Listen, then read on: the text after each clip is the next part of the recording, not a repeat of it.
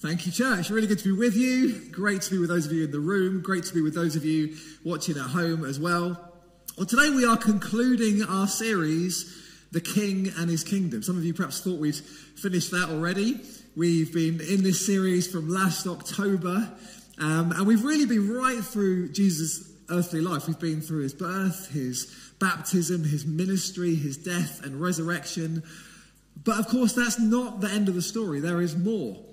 Luke wrote another book in the Bible, the book of Acts. And we're not going to go right through the book of Acts like we have with Luke's gospel, but we did want to end this series by looking at the first few verses of the book of Acts and to see what it teaches us about the King and his kingdom.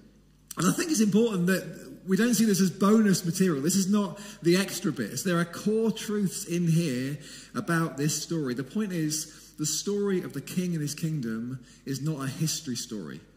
This is a story that is still unfolding today through the lives of Jesus' followers all over the world. You're part of this story. I'm part of this story. And it's a story that reaches way into the future, beyond our earthly lives, on and on into eternity. It's a story with no beginning and no end. So I want us to do two things this morning as we conclude this series. And they're two things that might at first seem to contradict each other. I want us to lift our eyes to see the glory and the majesty of King Jesus, to gaze on him, to contemplate him, to consider things that are perhaps beyond our understanding, but then also to lower our eyes to things that are small and more ordinary and everyday, to focus our minds and our hearts on the part of the story that he has called us into. So, if you've got a Bible, let's open it together now. We're going to read from Acts 1, verses 1 to 11. If you don't have a Bible, that's okay. The words will be there on the screen behind me. It says this, Acts 1, verse 1. In my former book, Theophilus, I wrote about all that Jesus began to do and to teach until the day he was taken up to heaven after giving instructions through the Holy Spirit to the apostles he had chosen. Notice there Luke describes his gospel account as being about what Jesus began to do and to teach. In other words, Jesus is setting up the book of Acts, a continuation of the work of King Jesus. He goes on. After his suffering, so after Jesus' suffering, he presented himself to them and gave them many convincing proofs that he was alive. He appeared to them over a period of 40 days and spoke about the kingdom of God. On one occasion, while he was eating with them, he gave them this command: do not leave Jerusalem, but wait for the gift my Father promised, which you have heard me speak about. For John baptized with water, but in a few days you will be baptized with the Holy Spirit. And then they gathered around him and asked him, Lord, are you at this time going to restore the kingdom to Israel? And he said to them, it's not for you to know the times or dates the Father has set by his own authority, but you will receive power when the Holy Spirit comes on you. And you'll be my witnesses in Jerusalem and in all Judea and Samaria and to the ends of the earth. After he said this, he was taken up before their very eyes, and a cloud hid him from their sight. They were looking intently up into the sky as he was going, when suddenly two men dressed in white stood beside them. Men of Galilee, they said, why do you stand here looking into the sky? This same Jesus who's been taken from you into heaven will come back in the same way you've seen him go into heaven. Let's pray together. Our Lord, we thank you that you're with us right now. We thank you for this wonderful passage of Scripture. And I pray that just in our short time together today, you would reveal more of the truth of who you are through this passage. I pray that we'd just be able to see you more clearly. Holy Spirit, would you bring Jesus alive to us, that we might reflect and see him, and that we might understand the part that you've called us to in this story. And we ask that in Jesus' name. Amen. Amen. Now, is it just me, or do we rarely talk about Jesus' ascension? I think we talk a lot about the cross and the resurrection, but this moment where Jesus goes up to be with his Father in heaven, well, we don't seem to mention that quite as much. The ascension is a key part of the kingdom story. So over 40 days, the resurrected Jesus has appeared to his followers. Luke says he presented himself to them and gave them many convincing proofs that he was alive. So Jesus wants them to know that it's really him, that his resurrection is real and that it's physical, that he's come through death and now he's alive again. So Jesus eats with his disciples. He teaches them, he speaks with them about the kingdom. And then the moment comes where he's going to go to his Father and his disciples will no longer see him. Verse 9 says he was taken up before their very eyes and a cloud hid him from their sight. And you have to admit, it's quite a strange moment, isn't it? It's one of those bits of the Bible where if you read that with a friend who's not a Christian, they say to you, really? You really believe that? That Jesus defied gravity, that he lifted off the ground and went up into the sky? And people have tried to illustrate this scene in paintings. They tend to look a little bit like this, where Jesus is kind of floating above the disciples' heads like it's some kind of party trick. But of course you can't do this scene justice in words or in a painting. Because this is not just Jesus simply lifting up from the ground and going further and further away into space. No, this is the King of Glory stepping out of the realm of our reality and into the supernatural realm of God. And that's not an easy one to paint. And until the moment that Jesus goes, you get the sense the disciples still didn't understand the scale of what Jesus was teaching them. They're still thinking in very earthly terms. They say to him, Lord, is this the time you're going to restore the kingdom to Israel? They're still thinking national. They're still thinking small. But Jesus is a far greater king than they understand. And his is a greater kingdom than they can comprehend. See, the ascension is about Jesus being enthroned as the King of Kings with authority over all things. Hebrews 1 verse 3 says, after he provided purification for sins, he sat down at the right hand of the majesty in heaven. And that is where Jesus is right now, having completed with perfection the work that he came to complete. Having lived the perfect life that we cannot live and dying so that we could be forgiven, he now sits on the throne and he's reigning and he's sovereign and he's glorious. And we might think, well, why did Jesus have to go? Wouldn't it have made life a whole lot easier if Jesus had stayed? If he could be here with us right now, if like those disciples we could see him and eat with him and do life with him. But Jesus said himself that his physical absence is better for us. In John 16 verse 7 he says, very truly I tell you, it's for your good that I'm going away. Because unless I go away, the advocate will not come to you. But if I go, I will send him to you. As Jesus goes to be with his Father in heaven, he sends the Holy Spirit. And we're going to talk more about him in a moment. But you see, right now, Jesus is active in heaven for us. The Bible says that our enemy, the devil, accuses us day and night, discrediting us before God. But Jesus is at the right hand of the Father, interceding for us. He's seated, but he is active. It's wonderful news. And there's more. I want to pick up on two promises from this passage in the book of Acts I believe the Father wants us to have total confidence in as we live our lives. And the first is this, that King Jesus is coming back. That the King is coming back. So as Jesus ascends to heaven, two angels come alongside the disciples and say to him, this same Jesus who's been taken from you into heaven will come back in the same way you've seen him go. And that's the hope we have, isn't it? That the world isn't spinning out of control like it sometimes seems, but that actually it's moving towards the day when King Jesus will come again. And we don't know when that will be. It's not for us to know the times or dates the Father has set by his own authority. But what will it be like? Well, it will be glorious. I wonder, do we have a big enough picture of King Jesus? See, when Jesus comes again, he won't come as a tiny baby, small and vulnerable and easy to ignore. And when he comes again, he won't just come to a small group of people in a distant land. No, this will be something that the whole world sees and knows. It will be unmistakable. And when Jesus returns, things that were just a shadow before will be unveiled in all their glory. I'm going to read to you a passage from Revelation 19. This is a prophetic vision that the Apostle John was given of Jesus. It says this in Revelation 19, I saw heaven standing open, and there before me was a white horse whose rider is called Faithful and True. With justice he judges and wages war.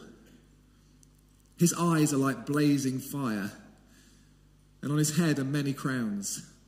He has a name written on him that no one knows but he himself. He's dressed in a robe dipped in blood, and his name is the Word of God. The armies of heaven were following him, riding on white horses and dressed in fine linen, white and clean. Coming out of his mouth is a sharp sword with which to strike down the nations. He will rule them with an iron scepter. He treads the winepress of the fury of the wrath of God Almighty. And on his robe and on his thigh he has this name written, King of Kings and Lord of Lords. Can we pause for a moment? I wonder, do we think enough about that Jesus? That picture of King Jesus. See, we talk about Jesus being loving and kind and humble and gentle, the Lamb of God, and he's all these things. But he's also the Lion of Judah. Do you know, the darkness of this world has nothing on the light and the goodness and the power of King Jesus. And you know, if you ever find yourself scared of things in this world, get a big picture in your mind of King Jesus. He's far bigger. He's far more terrifying. It says here, he treads the winepress of the fury of the wrath of God Almighty. I bet not many of you have got that bit of scripture on your wall.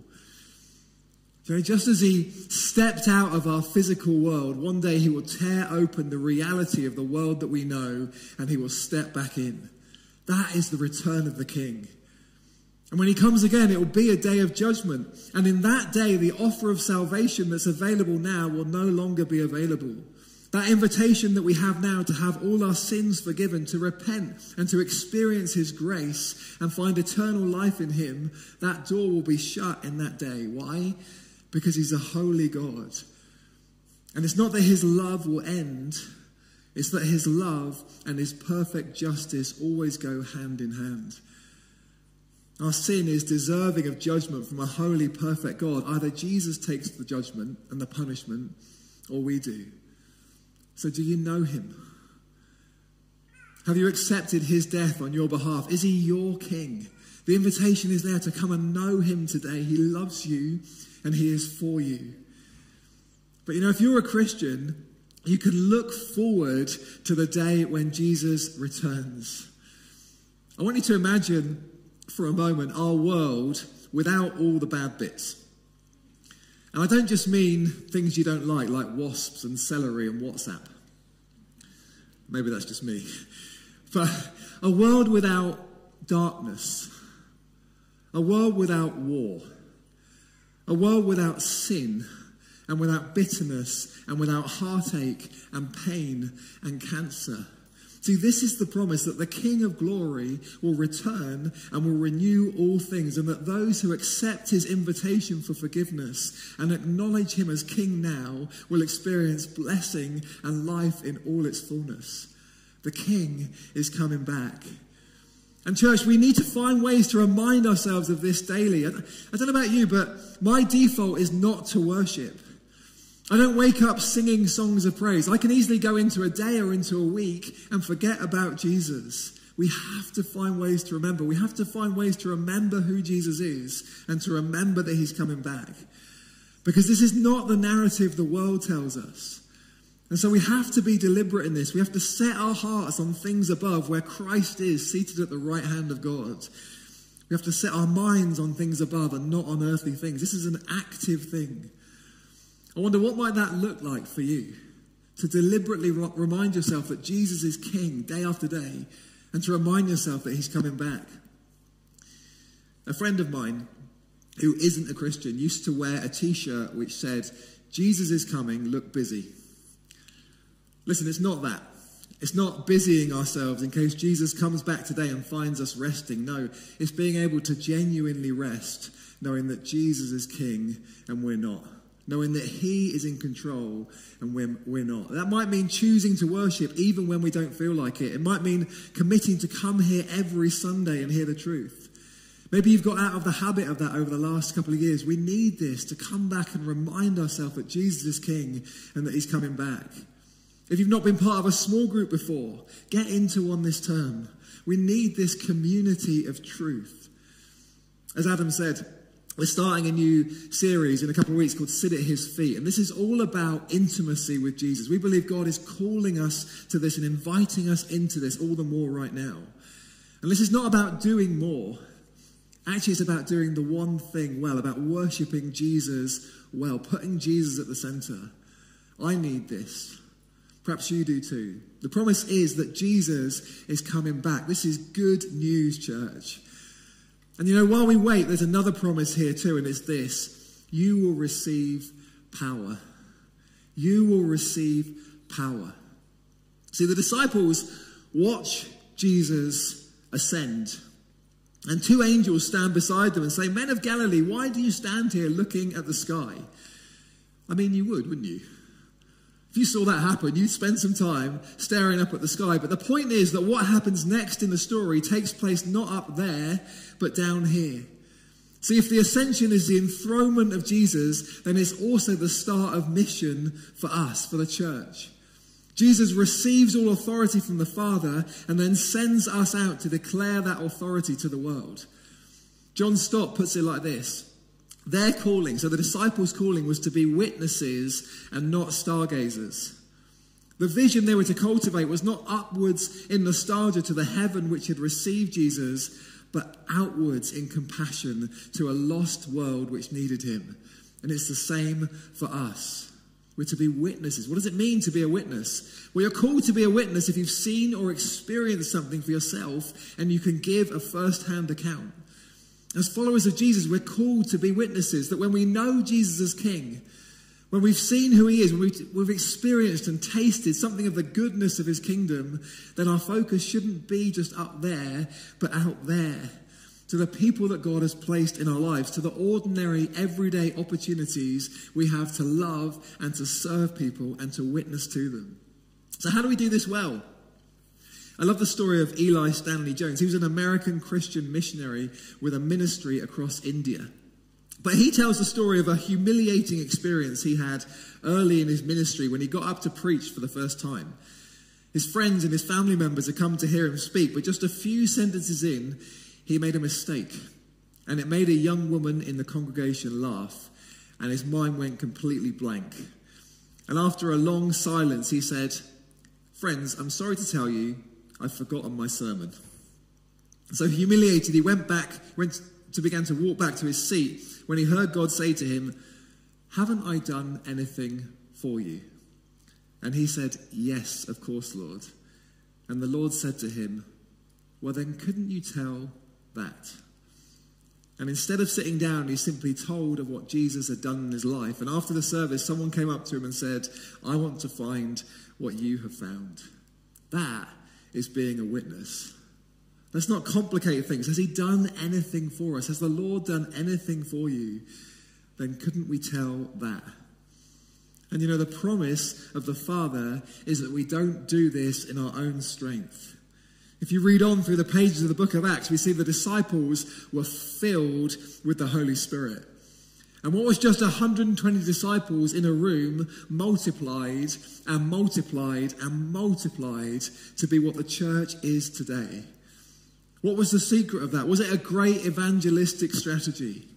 Was it that the disciples had clever, persuasive words? No, it was the power of the Holy Spirit. Jesus promised, "You will receive power." And he commands them, "Do not leave Jerusalem, but wait for the gift my Father has promised, which you have heard me speak about." Wait for the gift my Father has promised. Or the ESV says, the promise of the Father.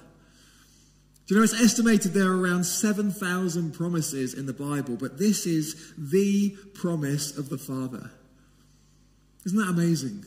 For those disciples who'd seen the resurrected Jesus, even seeing him in the flesh wasn't enough. Jesus says, no, wait, there's more to receive. The presence of God poured out onto the church for mission. Baptism in the Holy Spirit. That is the difference. See, the Spirit changes us. And this isn't just a luxury for some believers. It's a necessity. We need him. We need the Holy Spirit. So have you been baptized in the Holy Spirit? And do you go on asking him to fill you with his Spirit day after day? That is the secret of the growth of the church.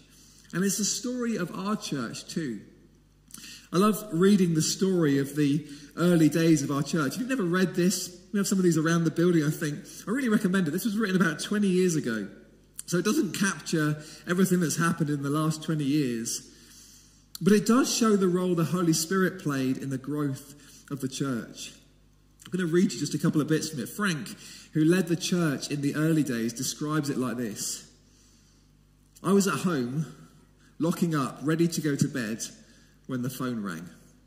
I was amazed and startled to hear Jeff say, Frank, I've been filled with the Holy Spirit. And my immediate reaction was tinged with anger and resentment that Jeff allowed such a thing to happen. He was from brethren stock and should know better. Now, gradually what happened is other members of the church began to be baptized in the Holy Spirit, but not Frank. And he became frustrated, crying out to God. And then he says this, one evening, 5 minutes before time to leave work, God put within me a driving impulse to go back to my secluded office and kneel down by my desk. No sooner was I on my knees than God filled me. Boy, oh boy, what a relief. I was still Frank, but Jesus was so wonderful, precious, and glorious. I forgot about the Spirit and worshipped Jesus. And you know, if you ask people who are around in those early days of our church family, what they tell you is that the result of being filled with the Holy Spirit was love. A deep love for Jesus and a deep love for people. And the church, our church, grew through the power of the Spirit. And so we come to today, to now, to you and to me. Have you received the promise of the Father? Have you been baptized in the Holy Spirit? And do you come to him each day asking him to fill you again? The promise is this: you will receive power. And so we're going to do two things in response to all this in just a moment. We're going to break bread together to proclaim the death of Jesus until he returns. And we're going to ask God to fill us with his Spirit. So as I end, and as we end this series, church, we're part of a wonderful story. And we have a wonderful story to tell. The story of the King and his kingdom. Jesus has done it all. He lived a perfect life we cannot live. He died for us. He defeated death. He's seated on the throne with all authority and power. And now that power and authority is given to the church. And each day, with our lives and our words, we get to tell the true story of the King and his kingdom and see that kingdom extend. Each time we pray for someone and see someone healed, the kingdom of God extends.